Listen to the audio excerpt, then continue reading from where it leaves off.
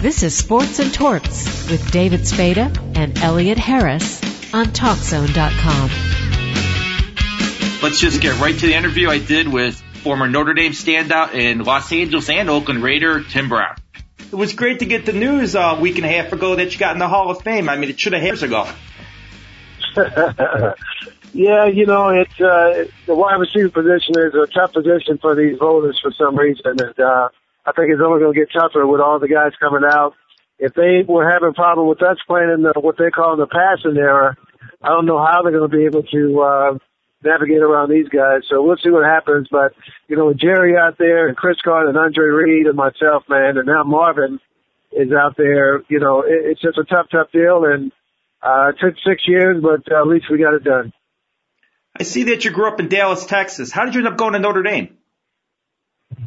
Well, my people were looking for someplace that I can get a great education. And the only school that came to the house talking about an education was Notre Dame. You know, so my parents were pretty impressed with their track record of graduating over 98% of their athletes at the time. You know, we didn't think football I had a future in football. So it was all about getting that education, man, coming back home, getting a good job. Another Hall of Famer was similar to you and Dan Hampton, that he didn't play football till later on in high school. He was a band member. Yeah, well, you know, I actually played in the 7th grade, 8th grade, but when I got to high school, I played my freshman year too, but my mom wanted me to stay in the band. I was in the marching band my freshman year also, so, and I enjoyed playing percussions, and she knew it was something that I really loved doing. So my sophomore year, I had to choose between the band and football, and she wouldn't sign the document because she wanted me to stay in the band, but I snuck and had my dad to sign the document for me. And so she thought that every Friday night I was still going to march in the band. And it wasn't until I had a great game and my name was in the paper, the picture and everything, that one of her friends called her and told her that her son was in the paper, and that's how everything sort of got exposed. Was it a tough decision choosing Notre Dame over Nebraska or Oklahoma or SMU? No, it really wasn't. It really wasn't. I mean, SMU was tough because I wanted to stay home, and it's a great academic school, and so I knew I could have gone there and done well.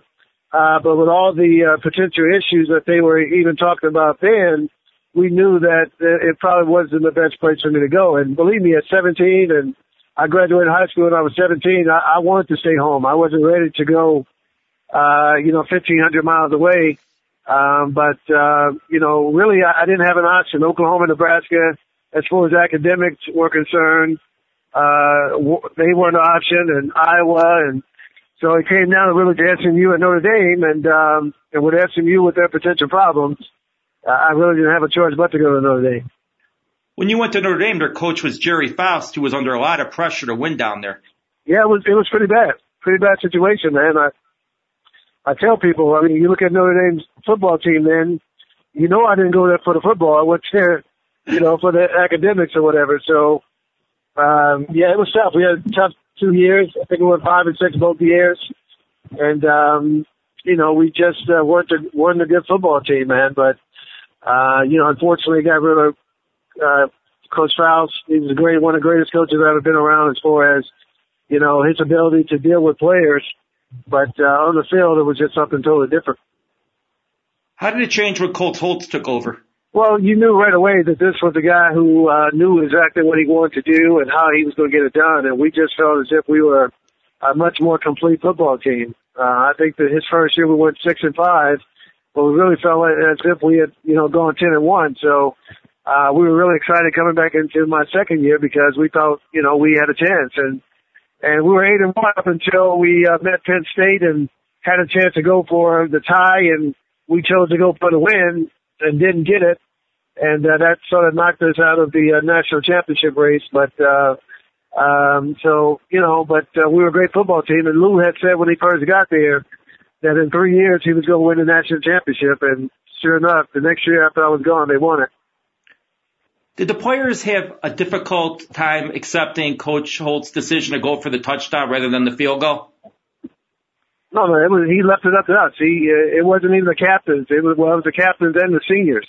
it was our choice, whatever we wanted to do. If we wanted to go for the 2 points, we could. If we wanted to kick the extra point and tie the game, we could do that too. But if we tied, chances are we were going to be out the national championship race that way too. So he called the right play. Tony Rice just didn't pitch me the ball.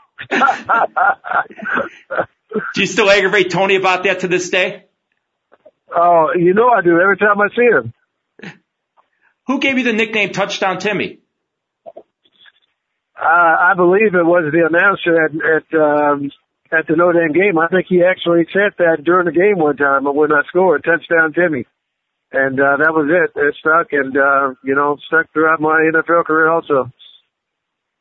What was it like when you found out you won the Heisman?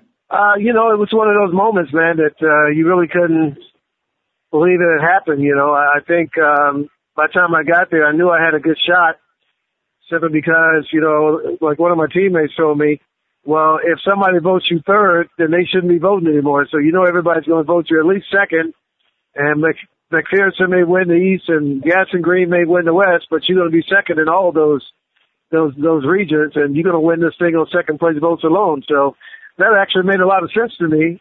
But, going into it, you still have no clue what was going to happen, but it was an incredible moment, no doubt. Did it help being that you were at Notre Dame, that people give Notre Dame players more respect in the Heisman Trophy voting? I don't know if it did or not. I think Jim Nantz asked me that question, and I told him, I said, look, I went to Notre Dame for one reason and one reason only. That was to get a great education. And if it turns out that it helps me on the football field, then so be it. So I'm not apologetic for that. But, that certainly wasn't the reason why I went there. But if it did help me with that, then, God bless Notre Dame. Did you know the Raiders were going to draft you in the draft in '88? No, we were hoping they would. We were trying to get to them. So I think we did everything we could to get to that pick. And once we got there, we were hoping they would take us. So, they ended up taking us, and, it ended up being exactly what we wanted. Originally, you were just, a punt and kick returner, and then you basically transitioned into being a full-time receiver in the early 90s. Yeah, well, my rookie year, I led the team in receptions because Lofton and everybody got hurt, so I ended up leading the team in receptions. Then I got hurt my second year, missed 15 games, and came back the next year, my third year, and played. I was a third down guy and punt returner. I did that for 2 years, and going into 92, I was set to do the same thing. Then Mervyn Fernandez got hurt the second, third game of the year, and I ended up starting the rest of the year and starting the rest of my career. How hard was it being a receiver with the Raiders because there was no stability at quarterback? It seemed every year there was a different quarterback. It was tough, but at the same time, you knew that they had some ability. You just had to find out what that was and play to their strengths, and that's what I was able to do. What was Al Davis like? Al was, he was great at times and not so great at other times, but I think that, his overall legacy is going to be one of greatness and one of excellence because, when you win 3 championships and you put all the Hall of Famers in the hall that he has, you can't help but to be great, and he's in the Hall of Fame himself. So from that standpoint, it's a legacy of greatness, man, and that's where it should be. Did James Lofton work with you when he was with the Raiders, or did Fred Biletnikoff work with you to make you a better receiver? Lofton did. James, Freddie was my coach for 15 years, so obviously I learned a lot from him too. But Lofton, my rookie year, stayed out to practice with me and sort of got me ready to play the position. How did Freddie help you? Well, Freddie and I had many, many, many hours together in the classroom and on the field. So just every once in a while, jump in them nuggets of, what he did with his game or what I should be thinking was very, very helpful.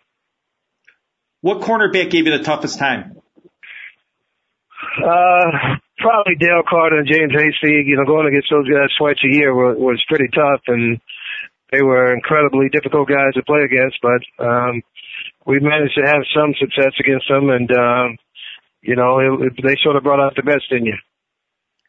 How pleasing was it when you found out that the Raiders were going to bring Jerry Rice in as a receiver alongside of you? Well, I was really excited about that. I remember getting the call from Bruce Allen saying that they were going to do that, and I told them to do it yesterday and bring him in. And next thing I knew, I saw Jerry on CNN running routes with the Raiders. So, no, it was a right move, great for me in my career, and I think it may have even extended Jerry's career a couple of years. How fulfilling was it when you made that Super Bowl? It was great. It was year 15 for me. So to get an opportunity to play for the for the World Championship was an amazing feeling.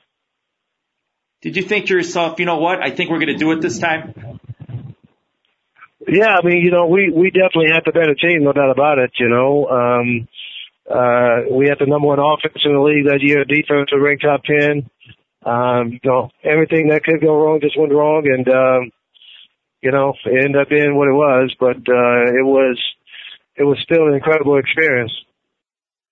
You ever think to yourself, I wish the Raiders would not have matched the offer sheet from the Broncos in '94 because I could have had a chance of playing 2 Super Bowls with John Elway and the Broncos? No. I think it turned out exactly the way it was supposed to turn out for me, and who knows? I go on there, John may have gotten hurt or something. Who knows? So I never let myself think that way. What is a defining moment in your NFL career? I don't know if there was a moment. I think for me, just being consistent for all those years was the thing that, I may be known for. Just, wasn't having one incredibly great year. I think I'm the only receiver in the history of the NFL to have 10 years with 75 catches, So, I think that's good enough, You became eligible for the Hall of Fame in 2010. When you have to wait for that phone call, how hard is it?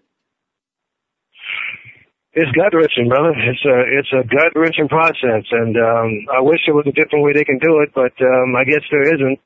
I think if there was some kind of parameter list out there, it would make it a lot easier because guys would understand, if you hit this number, it's going to take you 2 years. If you hit this number, it's going to take you 5 years, but it needs to be something because this process is grueling, no doubt about it. And, I'm glad to see Todd Haley get in. I'm hoping that Kevin Green gets in pretty soon. Those guys, Kevin's been out there 9 years, 10 years, and Haley was out 11 years, so that's just way too long to be on the top 15 list every year. I was hoping for a Notre Dame trifecta this year with you and with Jerome Bettis and Ricky Waters. So I don't know what's going on with Ricky. He's one of the best running backs around. But again, it's tough on running backs too.